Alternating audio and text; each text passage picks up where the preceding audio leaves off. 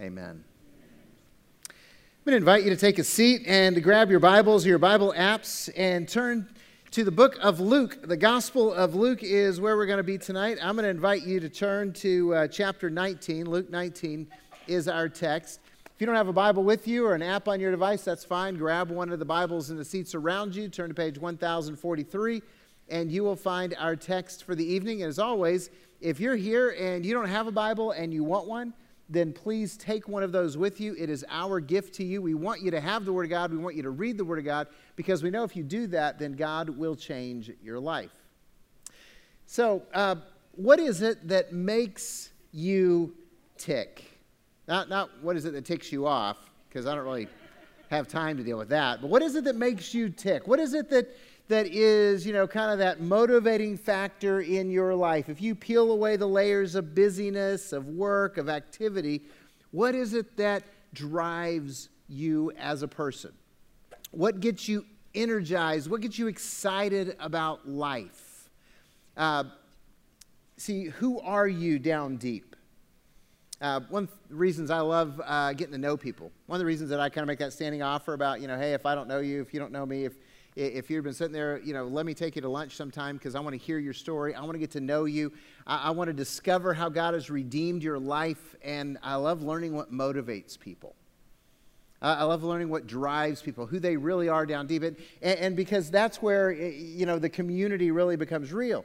And so over the next few weeks, I want you to find out what makes Calvary tick.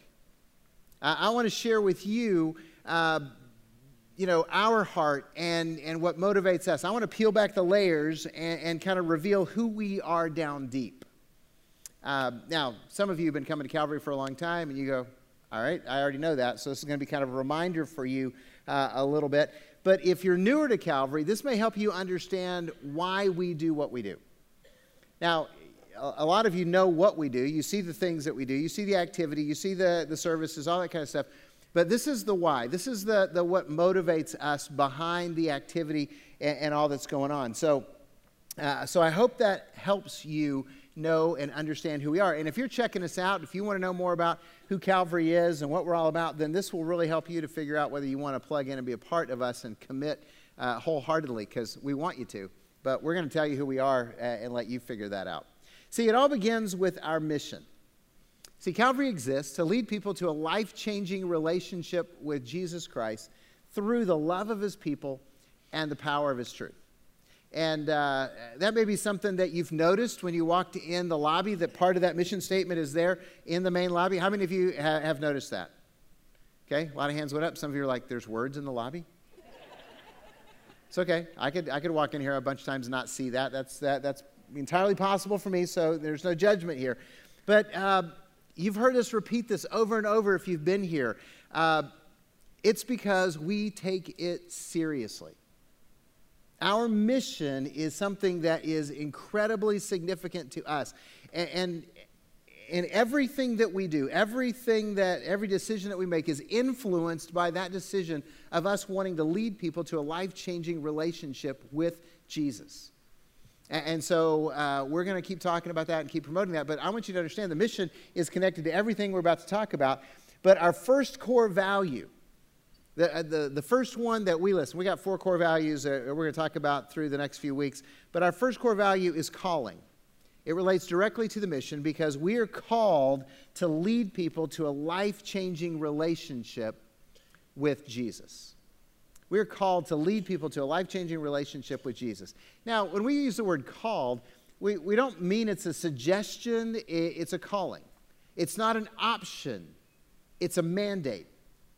And it's a mandate from Jesus. And that's where we get to our text tonight. Luke chapter 19, beginning in verse 1.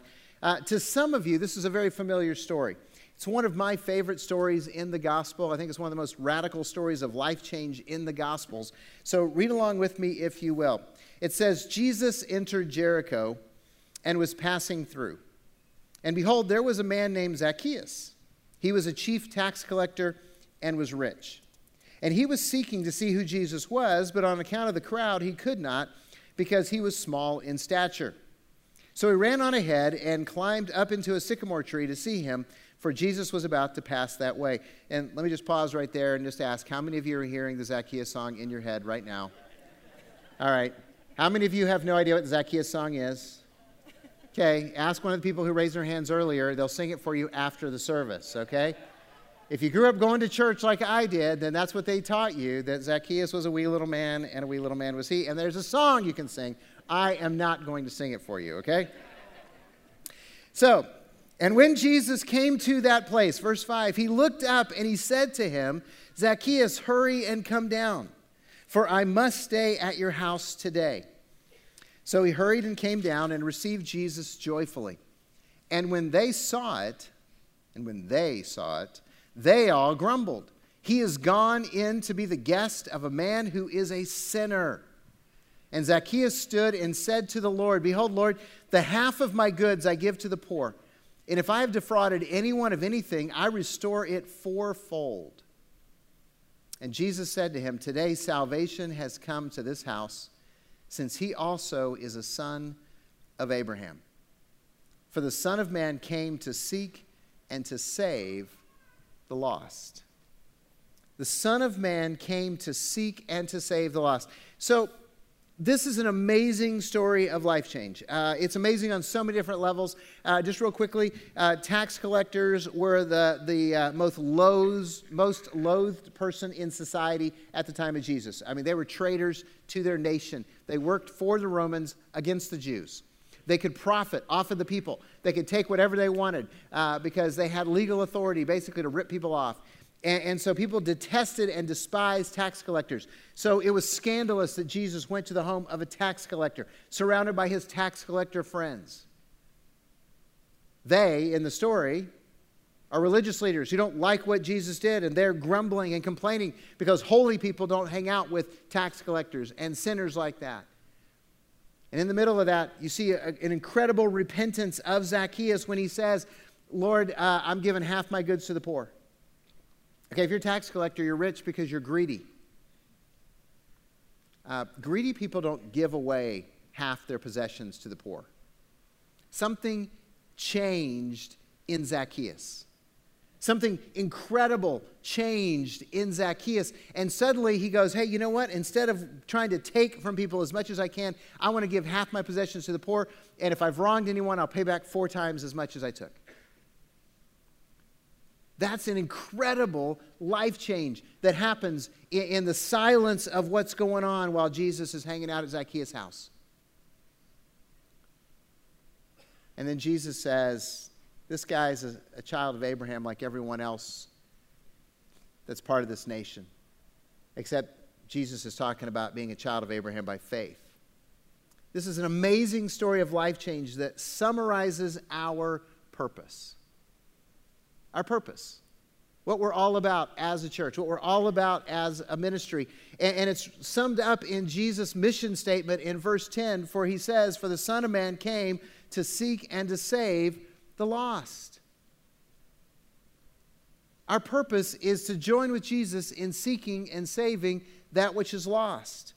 That was Jesus' purpose. And so, if we're a follower of Jesus, it's our purpose. So if you believe that Jesus is the one and only Son of God, Savior of the world, you believe that he died on the cross to pay for your sins, you believe that he was raised from the dead, and you have made a personal commitment to follow Jesus as Savior and Lord, then guess what? This is your purpose. This is your God-given purpose. This is our calling because Jesus wants us to join him in seeking and saving that which is lost. It's the family business. And he says, hey, I want you to be a part of this. And so you and I, as followers of Jesus, have an opportunity to join with Jesus on his mission.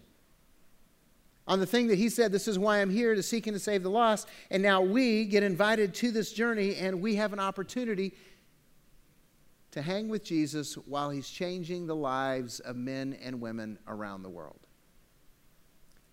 Now, since a lot of you raised your hand, you knew the Zacchaeus story, you sang the Zacchaeus song when you were kids, you can still sing it, then you also got a dose of a lot of guilt and manipulation and obligation that went with this whole purpose. Because it went something like this. in a lot of churches. You're a follower of Jesus, so you have to tell people about Jesus. You have to. This is your obligation.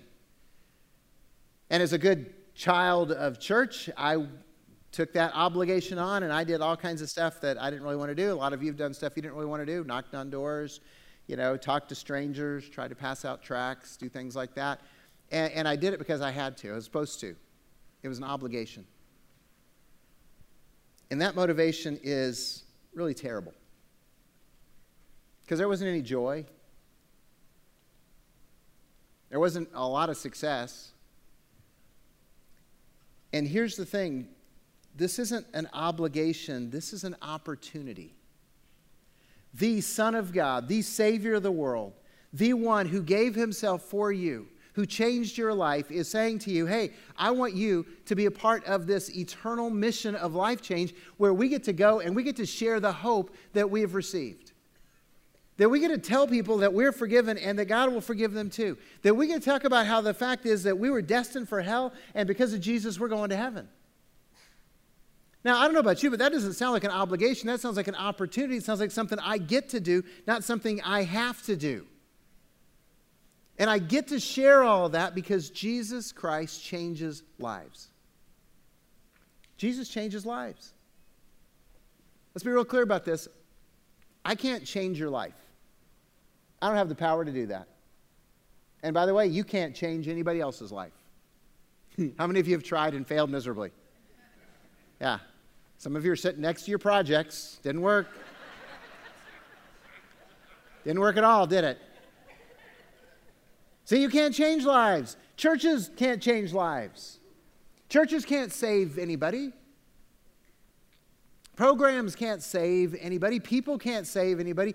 Jesus is the only one who can change our lives. Jesus is the only one who can forgive sin. Jesus is the only one who can deliver heaven. Think about that. All kinds of songs out in the secular world about heaven. People want to get there. People want to get to paradise. People, want to climb the stairway. Whatever it is, they think, oh, okay, I got to get to heaven. And Jesus is the only one who can deliver. He's the only one that makes an opportunity. He's the only one who gives people a chance. He's the only one who can change lives. So who here can attest that Jesus Christ changes lives? Me? Yeah, okay. I'm glad you guys are excited about that. So who here can attest that Jesus Christ changes lives? Okay. See, I'm kind of excited about the fact that he changed my life. See, here's the thing. If Jesus Christ has changed your life, then you know this. If you've experienced that life-changing relationship with Jesus, you know this. You're like, Jesus, I know him. Right? I mean, it's personal. It's not abstract. It's not obtuse. It's not like some religious thing. This is a personal thing. It's real to you. Now, if you haven't experienced that life-changing relationship with Jesus, if you're sitting there and you're kind of like raising your hand, hesitantly, and you're clapping, but you're like, I don't get it. Or maybe you're just visiting with someone and you think, these people are nuts. We're okay with that. Okay? Perfectly fine. Go ahead and judge. We're not going to judge you, but you can judge us. We get it. Now, but if you're looking at this, you don't understand, then we want you to come to that place where you experience what we've experienced. Because Jesus has changed us. We're not the same because of him. And we want you to surrender to Jesus Christ. We want you to confess with your mouth Jesus is Lord and believe in your heart that God raised him from the dead, because that's how he's going to set you free. And we've already told you that our mission is to lead people to a life-changing relationship with Jesus Christ. You're here because you're either interested in following Jesus or somebody who loves you invited you. So we would love for you to embrace Jesus because he's the one who changes lives. That's why our goal is simply to introduce people to Jesus. Our goal is to introduce people to Jesus. Zacchaeus met Jesus and he was changed. I mean, completely, radically changed. This guy named Andrew, who was one of the 12 apostles, took his brother, you may have heard of him, Peter, the apostle Peter. He took Peter to Jesus and the rest, as they say, is history. He didn't try to convince his brother that Jesus was Messiah. He just took him to meet Jesus. The Apostle Paul, he hated Jesus. He was persecuting the church. He was actually on the road to a city to arrest people and put them in jail because they were believers in Jesus. And Jesus met him on the road, revealed himself supernaturally to him on the road. And Paul's life was never the same afterward. Okay? So our goal, our hope is to introduce people to Jesus. We don't have to push people. We don't have to argue with people. Some of you need to figure that out on social media. Okay? You're not going to argue anyone into the kingdom. It's just not going to work. You're not going to persuade somebody who doesn't want to be persuaded, and we definitely don't want to try to manipulate people into the kingdom. I've seen it. It's ugly. We just need to introduce people to the one, the only one who can really alter their lives and change their eternal destiny. And so everything we do at Calvary is to try and make it easier for you to introduce your friends to Jesus. Think about that for a minute. Everything we're doing is trying to make it easier for you to introduce your friends to the Savior. So the way we worship, the children's ministry, the student ministry, Celebrate Recovery, life groups, Calvary Christian Academy, Mom's Life, serving on Main Street, Serve Our Schools, the food drive, all that is to try to make it easy for you to introduce people to Jesus Christ. Because Jesus is the one who can change their lives. Now, that's our purpose. It really is that simple. Our calling is to lead people to a life-changing relationship with Jesus. It's not an option. So that's our purpose. Let's talk about our practice. How do we do this? In other words, what are we doing that we want you to join us in doing? What's our strategy for accomplishing this calling, this purpose that we're involved in, of trying to seek and to save the lost? So let's talk about the how and get real practical here for a little bit. Our strategy for accomplishing this purpose is simple and it's straightforward, and so far it's been pretty effective.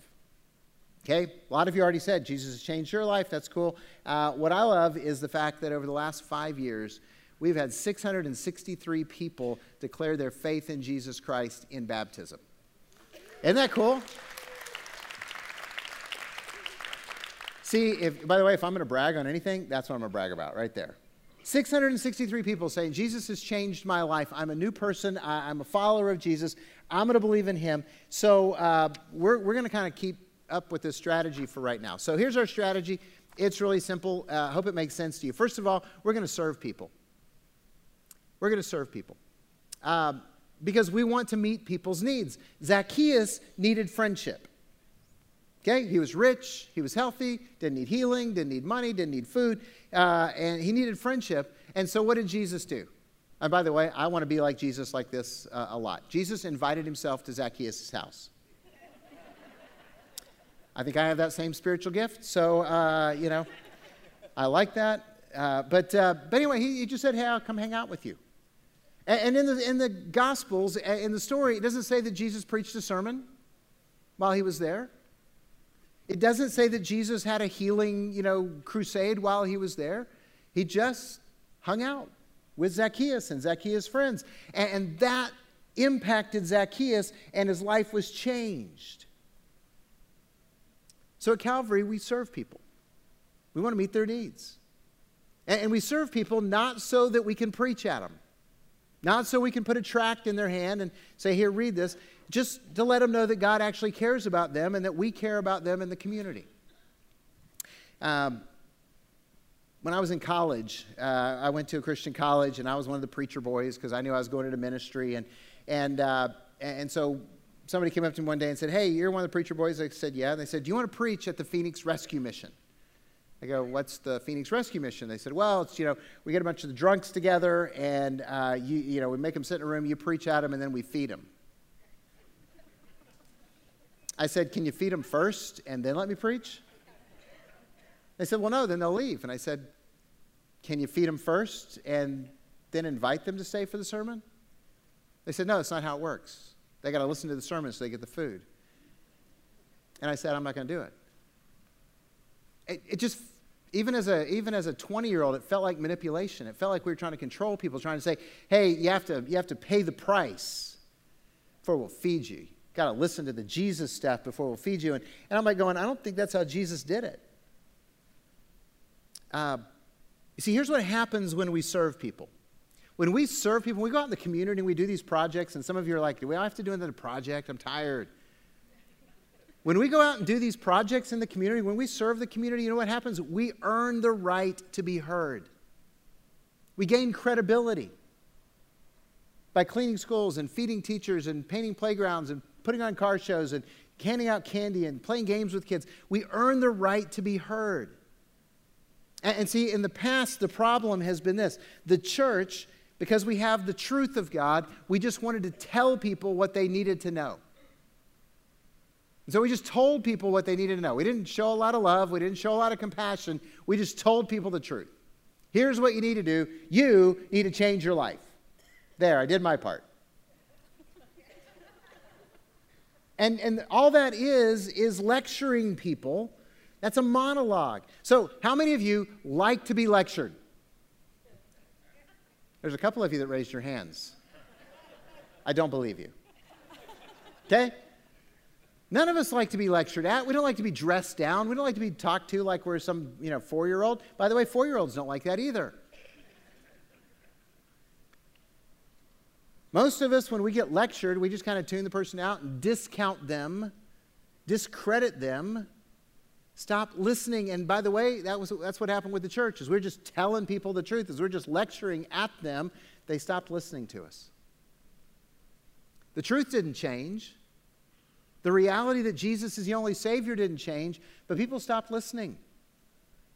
And so at Calvary, we just assume that we need to actually build relationships through serving people so that people might want to listen to the truth. You see, we don't want to just have a monologue. We want to have a dialogue with people. We don't want to lecture anybody. We want to have a conversation with people. Does that make sense? We want to listen to people and talk back and forth. That's what relationships are about. By the way, that might work better with your kids too. Try more of the dialogue and less of the monologue in your relationships and see what God does with that. So we serve people and then we relate to people. We relate to people. Relationships. Jesus was all about relationships. You see it with Zacchaeus. He wasn't just somebody he had to go to lunch with. He wanted to get to know Zacchaeus, and because of that, Zacchaeus' life was changed. We're talking about real, authentic, life-changing relationships. And by the way, Jesus was criticized for going with Zacchaeus. The religious leaders didn't like that. Verse 7, again, when they saw it, they all grumbled. He's gone in to be the guest of a man who is a sinner. They didn't like that. Religious people don't like that. Religious people didn't like what Jesus did anyway. But see, here's the truth. The truth is Jesus loves people. And the truth is people are sinners. You guys notice that? Have you noticed that when you look in the mirror? People are sinners. Have you noticed that when you're looking across the table at your family? People are sinners. You know when I notice it? It's when I'm driving. Just being honest here. Trust me, we drive selfishly. Right? We're sinners. You see it in restaurants. You see it in lines. You see it all over the place. And so here's the thing. Jesus loves people. People are sinners. And Jesus hangs out with sinners. Aren't you glad he does? Yeah, I am too. Now, religious people tend to think about people as good and bad. And they tend to label people as good and bad people. And their idea is you love the good and you condemn the bad. But that's all wrong. See, if you're looking at people as good and bad, you're missing the point. Because Scripture says we're all bad. We're all sinners. For all have sinned and come short of the glory of God. There is none who is righteous, not even one. None of us. Look, we're all guilty. We all deserve hell. So what, you want to be the best person in hell? Go ahead. Look, I'm a sinner and I know it. I'm not good, but Jesus loves me. And I need his grace, and you need his grace, and every person in this world needs the grace of God that's provided in Jesus Christ. That's why we want to lead people to a life-changing relationship with Jesus, because if you've experienced grace, you know how good it is, and you're like, wow, I've experienced this. I want to share this with people who don't have it. It's not good and bad. It's just simply those who've already found the grace of God and everybody else who needs to find the grace of God. That's it. Because grace is the only hope we have. For anyone, for this lost, broken, messed up world, grace is the only hope that we have.